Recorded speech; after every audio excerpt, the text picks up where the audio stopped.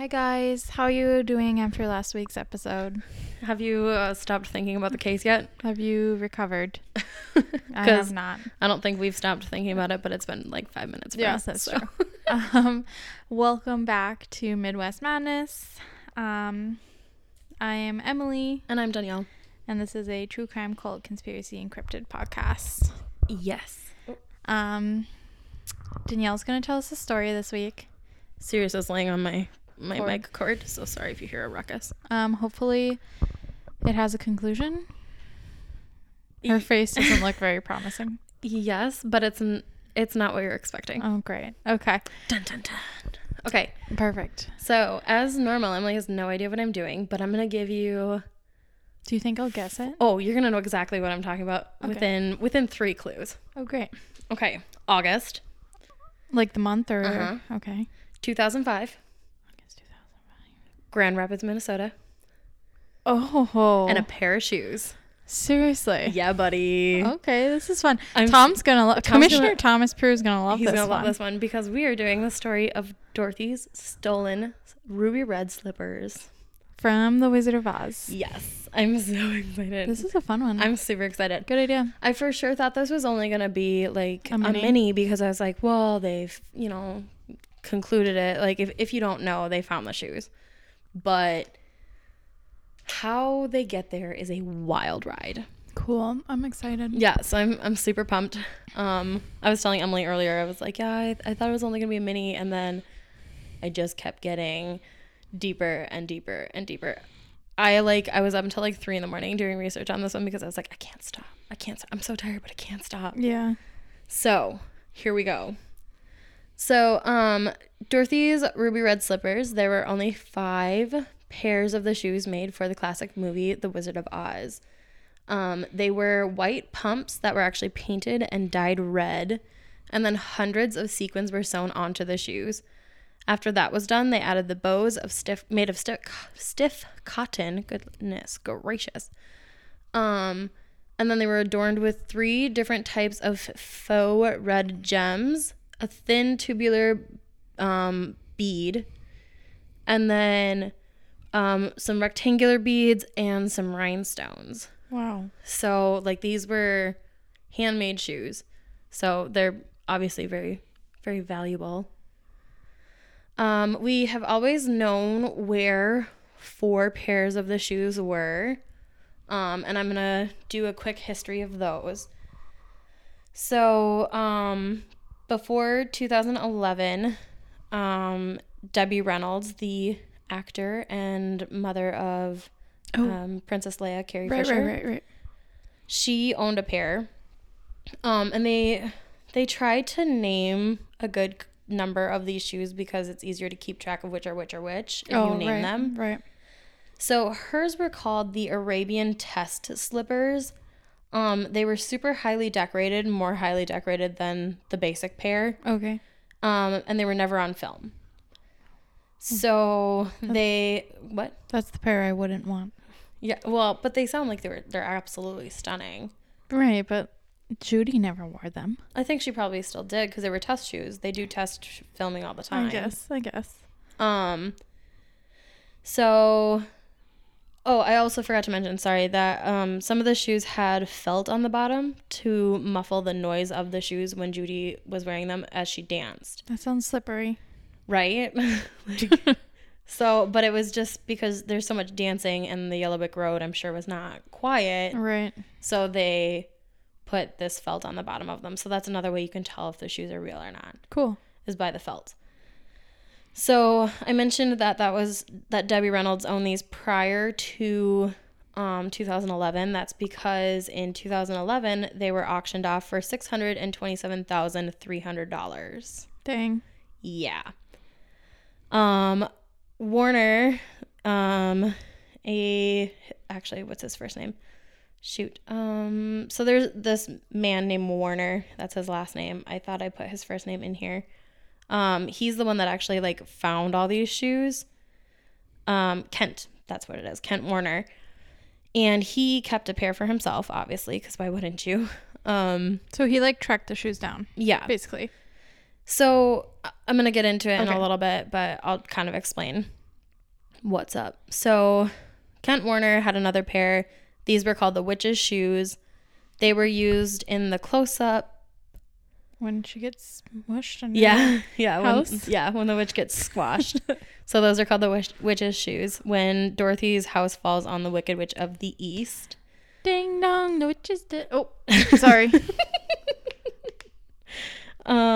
So this pair is actually owned by Leonardo DiCaprio and some other Hollywood investors. Really? Yes, and they have them on display at the Academy of Motion Picture Arts and Sciences in Los Angeles. Oh, that's cool. Yeah, so he and a bunch of investors like bought them together specifically for that purpose. Okay. Like that's where they wanted them to go. Two California collectors bought another pair in 2000 for $666,000. Yeah. No. 666,000.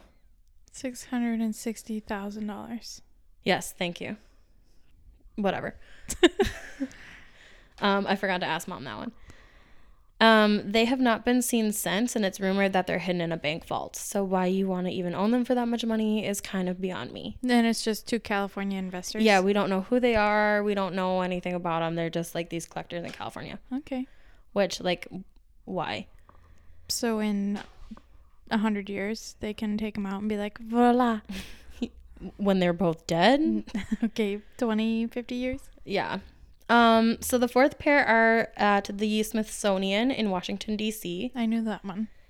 Yep, and they have been doing some tests on those ones because her shoes are actually starting to lose their red color. Yeah. So they're trying to figure out how to save the color on the sequins so that they can continue to be enjoyed. Right. And then the final pair are owned by Michael Shaw, who was a friend of Kent Warner, sorry. And he bought them in the late 1960s when Warner found the shoes. Shaw bought the shoes along with some other memorabilia for a whopping $2,500. Oh my God. Yeah. What a bargain. He would show the shoes at different festivals for a fee, like different Wizard of Oz festivals. Oh, right. Smart. Yeah, for a fee. And so these shoes earned the name the traveling shoes. Okay. I mean, these shoes are iconic. Mm-hmm. And so the reason that Shaw got them for so cheap... Because they're friends, right? No, it's because Hollywood did not realize the value of props from these classic movies. Oh. So, like, they often would just, like, throw away full costumes. Yikes. So, like, on Disney Plus, there's this show called Prop Culture. Oh. Super interesting. So if you find this fascinating, definitely go watch it. But he, like, goes to all these different people and sees, like, props from different classic Disney movies, like Mary Poppins. And fun. Yeah, it's really, really cool. But in the Mary Poppins episode, he has the full costume except for the talking umbrella. And he's like, no one knows where it is. Oh, gee. So it could have gotten thrown away. It could have been dismantled to be reused as something else. That's like, just a because shame. Hollywood just didn't see the value in keeping these artifacts in good condition. Interesting. So a lot of times around in the 1960s, there was this, like, a little black market for props and costumes that was happening in Hollywood because people understood the value of things when Hollywood didn't. Right. A lot of times Hollywood would also reuse costumes and props because they didn't realize the value of them. So I think, like, from The Sound of Music, that wedding dress. Yeah. I think that was reused in a couple of things and, like, taken apart, and which is, like, such a shame because, again, another fantastic, incredible classic movie is The Sound of Music. Who played that? That's Julie Andrews too. Yeah, so what the heck is up with Julie Andrews' costumes just being dismantled? Well, I just love Julie Andrews, so those were the two that I remember. They, like, talk about stuff from the Muppets movie and from Tron and from all this other. Hopefully her Queen of Genovia costumes aren't dismantled. I would hope not. She's a queen for real. Iconic. I love her so much. Yeah. So that's why he got so much stuff for so little money, is because it wasn't valuable then. Okay. Not like it is now.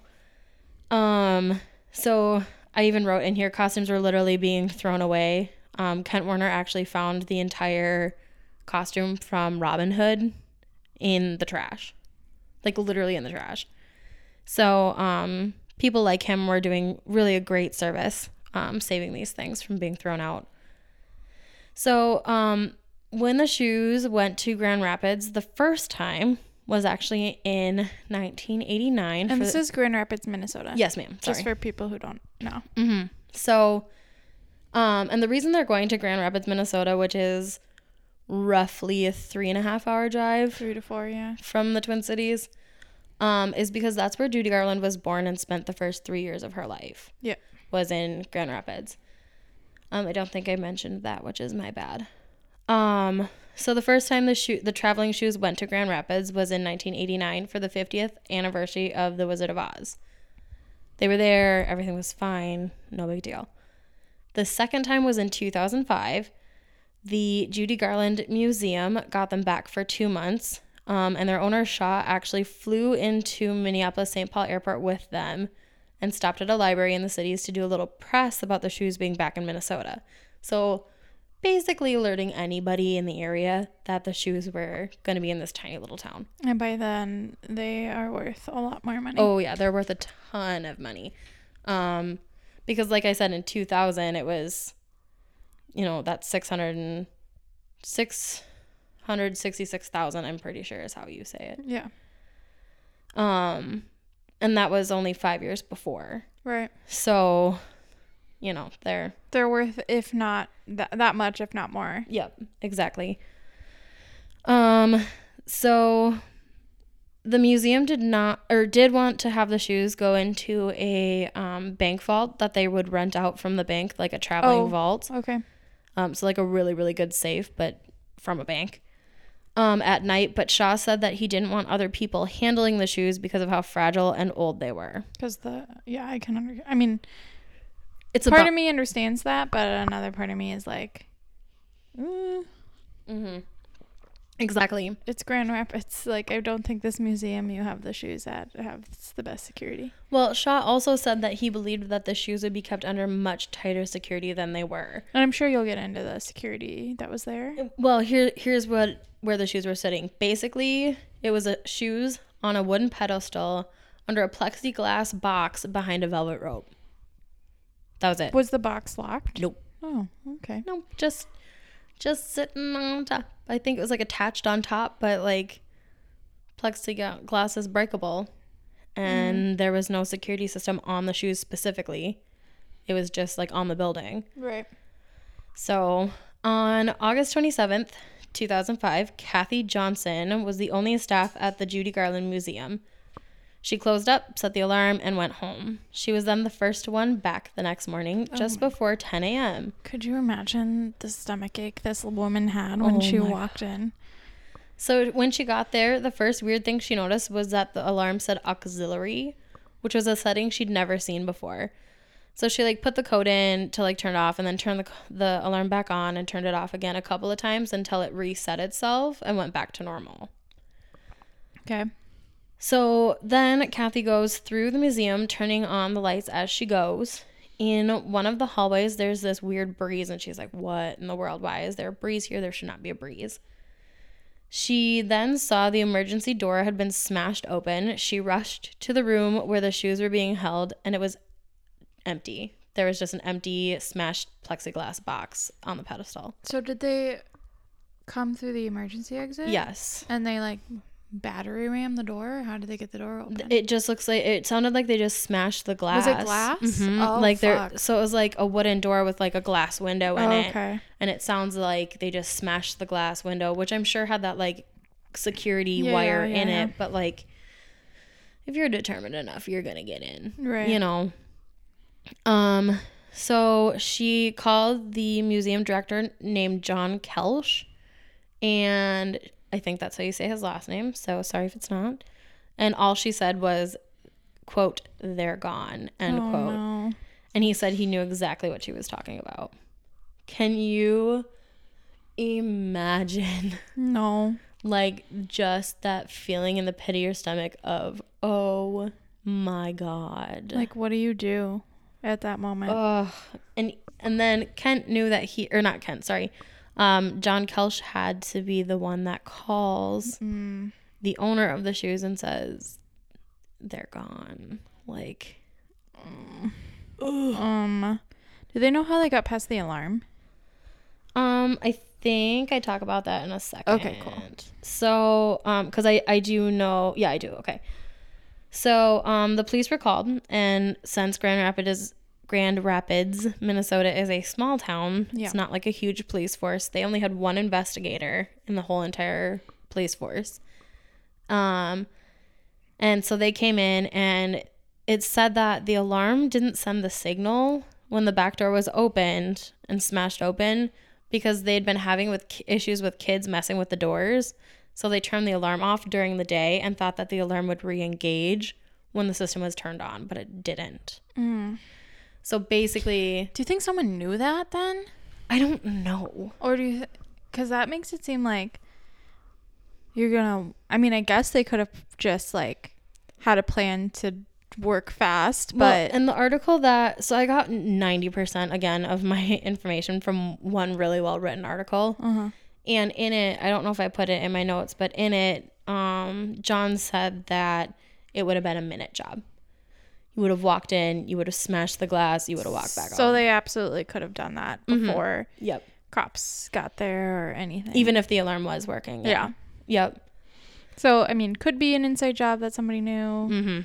Could also have been. Well, especially because everybody just assumed that when they set that alarm... It came back on. Yeah, that the system was working again. Yeah.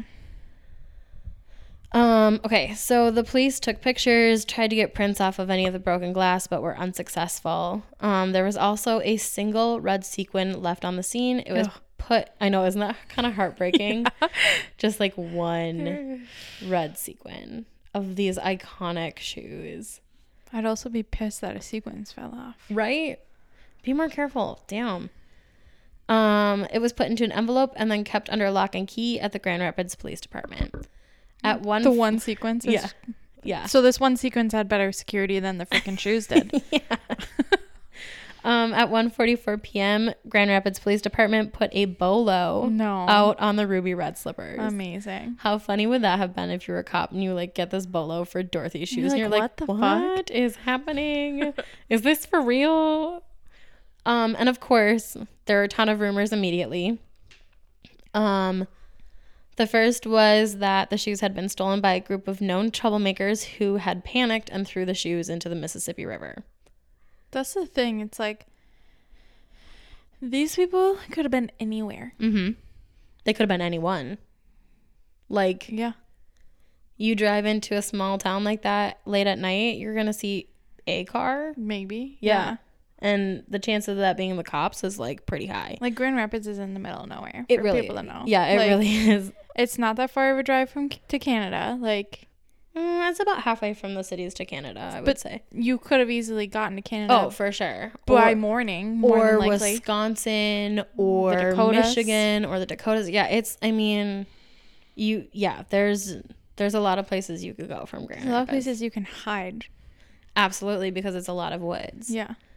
So the second big rumor that went around was that it was a group of teenagers that had taken them, and when they realized what a big deal it was, they burned them to hide the evidence. No, I don't see that. Which would just make me sick. Yeah. The final assumption was that someone had taken them, or final big rumor was that someone had taken them, sealed them in a paint can, and thrown them into one of the many, many, many, many lakes in northern Minnesota. Yeah, I remember hearing that one. Yeah, we watched an episode of Expedition Unknown when they were looking for the ruby red slippers, and they had like a specialized dive team that like went and searched, and they ended up actually finding a paint can, and everyone started freaking out, of course. And they opened it, and it was just full of rocks. And it was like the middle of winter too. Yeah, so they were like cutting through this ice for these divers to dive into these lakes. Yeah, crazy. Sounded terrible. But that wasn't that long ago, was it? I'm sure you're going to talk about it. I think it was like 2017, I think. Yeah, it was like, I wouldn't say more than 4 years ago. Yeah, we get there. Okay, so those were all the rumors, the big ones that were going on.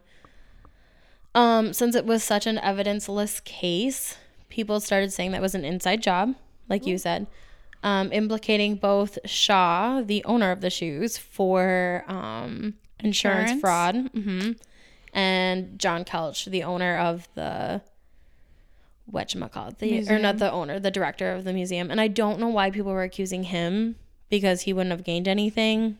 So unless Shaw paid him off. Yeah. But and so in 2007, can I just say though really quick, I don't see that, because I feel like he was making so much money off of these shoes. Yeah. Probably more than he would have made in an insurance claim.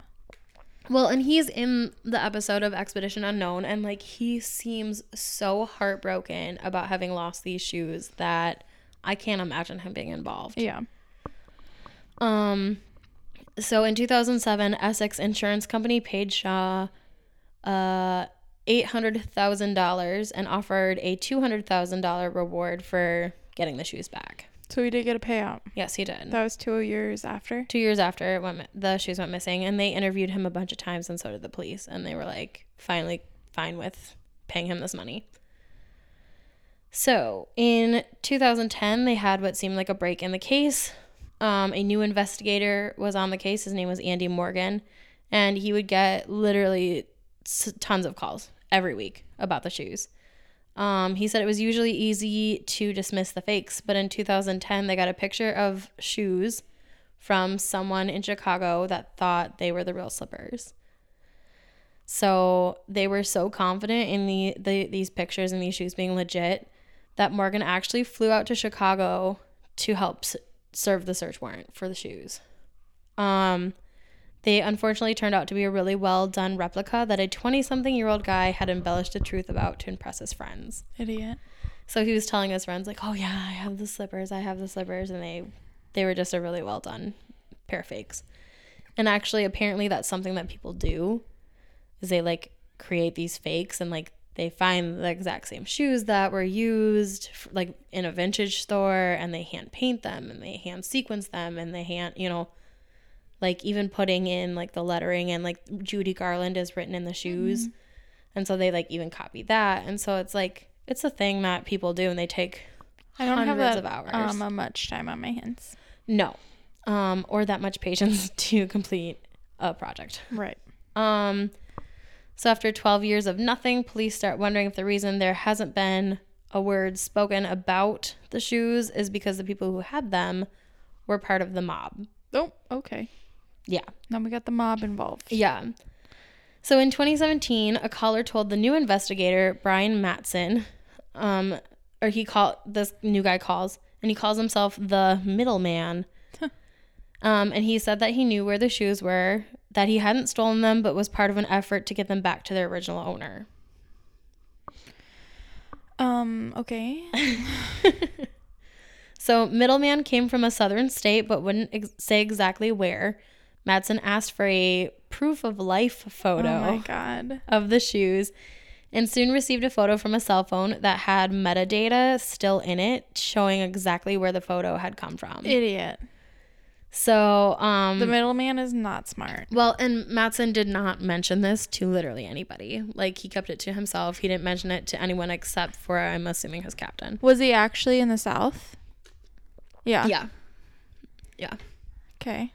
So, this is when Expedition Unknown, hosted by Josh Gates, reached out and asked to do an episode on the ruby red slippers. Matson agreed, and Josh brought along a specialist who had seen other pairs of the shoes. Okay. Like the real ones, more than once. And his name was Joe Maddalena, I believe. I really should have watched the episode again. I watched it again. So I could hear how to say last names. Yeah.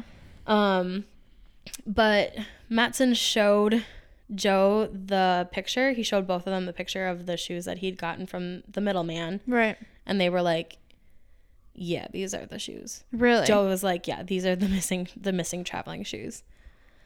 They could tell that just from a picture? Yeah, because like I said, Judy Garland's name was written in a very specific spot on the shoes. Yeah. And the soles were a certain way, and the bows were done a certain way, and the stitching was done, and like they were hand done. So like it's really hard to fake that exact thing. Okay. if they're not the real shoes. Okay. So he was like, I'm not 100% sure, but like I'm 99% sure they're the right shoes. I don't remember this from the episode. We'll get to it. Okay. Did they not air it? We'll get to it. Oh my God, that'd be amazing. So, after a couple of months of talking with the middleman, or his Minnesota-based lawyer. So the middleman had a lawyer? The middleman retained a lawyer that was in the Twin Cities because he was like, I don't want to get fingered for this. I don't want to get in trouble for, like, all I'm trying to do is get these shoes back to the right person. Okay, then just give them back. So, anyways, there was a hurricane going towards Florida, and when Mattson mentioned this, and I just love this, the lawyer said, don't worry, those shoes aren't getting wet. So implicating that the shoes were not in Florida. Okay. Narrow it down, can check Florida off the list. But then the two suddenly go dark. The lawyer and the middleman? Yep, they stopped talking to the police. Okay. So that is when Mattson called in the FBI. There's an agent that he'd previously met and trusted named Christopher Sean Dudley, and he goes by Sean. Okay. On July 9th, 2018, Mattson headed down to the Twin Cities, an approximately 4-hour drive, to meet with the FBI and the Minnesota lawyer. Now, the Minnesota lawyer did not know he was dealing with the FBI anymore. No, you mean at all? Yeah, he had no idea. Not anymore, just like in general. Yeah, he knew he had been talking to the police before. Right. But he didn't know that the FBI was not the police. Like, who was taking over the case. They get him to start talking again? Were they like, you don't have a choice at this point? I don't know. Okay. I don't know. Because, like, Maybe legally he has client privilege, like. Unless he's not. Yeah, I guess. I don't know. Because even reporters have source protection, like where they don't have to tell the police who their sources are. Right. So, on July 10th, they went to a local coffee shop where the lawyer had agreed to meet them. And he was, again, unaware that he was talking with law enforcement. I wonder what coffee shop. I know. I was thinking that too. But he showed up. He had a brown paper bag with him. Mattson estimates that there were around 100 agents involved in the case in both Minnesota and Florida where they knew that the middleman was. Oh, so they knew he was in Florida. Middleman is definitely in Florida. So they lied about the shoes not getting wet. Oh, or the shoes might not have been. Maybe the shoes were in Minnesota at that point or something. Yep. Okay. So, after getting his coffee, the lawyer put the paper bag on a table and walked away. Were the shoes in the bag? So Mattson was like, should I go get them? And the FBI was like, no, don't grab the bag. Just leave it. We're still going to try. We're still going to try and meet with them. Like, just let the plan play out. If we need to, we'll go in and get them. And so they go through with their like little meeting with the lawyer, and they get the bag and they head back to FBI headquarters I believe in Minneapolis. One of the agents in the car asked Mattson if he was excited, and Mattson said, quote, I told him I'd been here before and I'd be excited when I actually saw them. Did they open the bag at this point? Not yet. Okay. They returned to FBI headquarters and a hush came over the room. And I'm going to take this next part from the article I read. So, quote, when the agents brought out the slippers, Mattson felt overwhelmed. There was no doubt in his mind that they were real. Quote, you just felt it, end quote, he says. Everyone I talked to that has had direct contact with the original ruby red slippers says the same thing. They truly emit a special aura. We still didn't know, end quote, sorry. So to this day, we don't know where these shoes were. Do we know who the middleman is? No. We still don't know who had the slippers. FBI and police likely know more than they're sharing at this time, but some people believe that we will never know all of the shoes' secrets. So, like, they don't know who took them? They Correct. Don't know anything? Correct. That's annoying. They might. The police might. But we don't. The public, do not. And believe me, I have looked. Because our sister Allie has a really good theory. Oh, she does? Yes. Did you talk to her about this? We've talked about it before. And okay. I just remember her theory because I was like, oh my God. But so they end up bringing the shoes to the Smithsonian. And the Smithsonian authenticated that the shoes are legitimate. And one of the really interesting things about this is that the traveling shoes and the Smithsonian shoes are from the same pair. So the Smithsonian has one right foot from one set of shoes and a left foot from the other set of shoes. Interesting. And the traveling pair have the opposite. Okay. So they're two mismatched pairs. Gotcha. Because it would be really hard to, like, they all look exactly the same. Right. So it would be pretty easy, especially if you didn't know they're, like, numbered. Yeah. To mix them up. The FBI, as of 2018, when my article that I used was written, we're still looking for more people that were involved in the initial theft, as well as any extortion that might have happened in 2016 when they were trying to get their shoes returned. They have asked that if people know anything to call 1-800-CALL-FBI, which is 1-800-225-5324. Fun fact about the Expedition Unknown stuff. So the original episode aired on the same day that Matson and the FBI recovered the shoes. Interesting. So while everyone is learning about this big mystery of these missing shoes, they've been found. How long after the episode did we find out they were found? I don't know for sure. Because I don't know when it aired. Okay. So the other interesting thing is you said you didn't remember something happening in the episode, right? Yeah. So if you go back on Discovery, they have an extended version. Oh.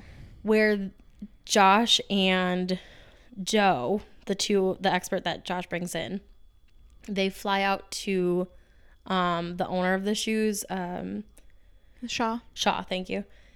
And they're like, he doesn't know they've been found yet. And Josh and Joe get to tell him that the shoes have been found, and he bursts into tears. Aww. He's like, are you sure? Are you sure? Are you sure they're them? And they're like, yeah, we're sure they're them. We're positive. So did he get his shoes back? So I don't know if he bought them back, but he does have first claim to buy the shoes back from the insurance company. So because they got the payout. Mm-hmm. Oh. Technically, Essex Insurance Company owns them, but he has first dibs. And from what it sounded like in 2018, he and the insurance company were in some sort of talks to get the shoes back. He was like, I'll give you $2,000. Yeah.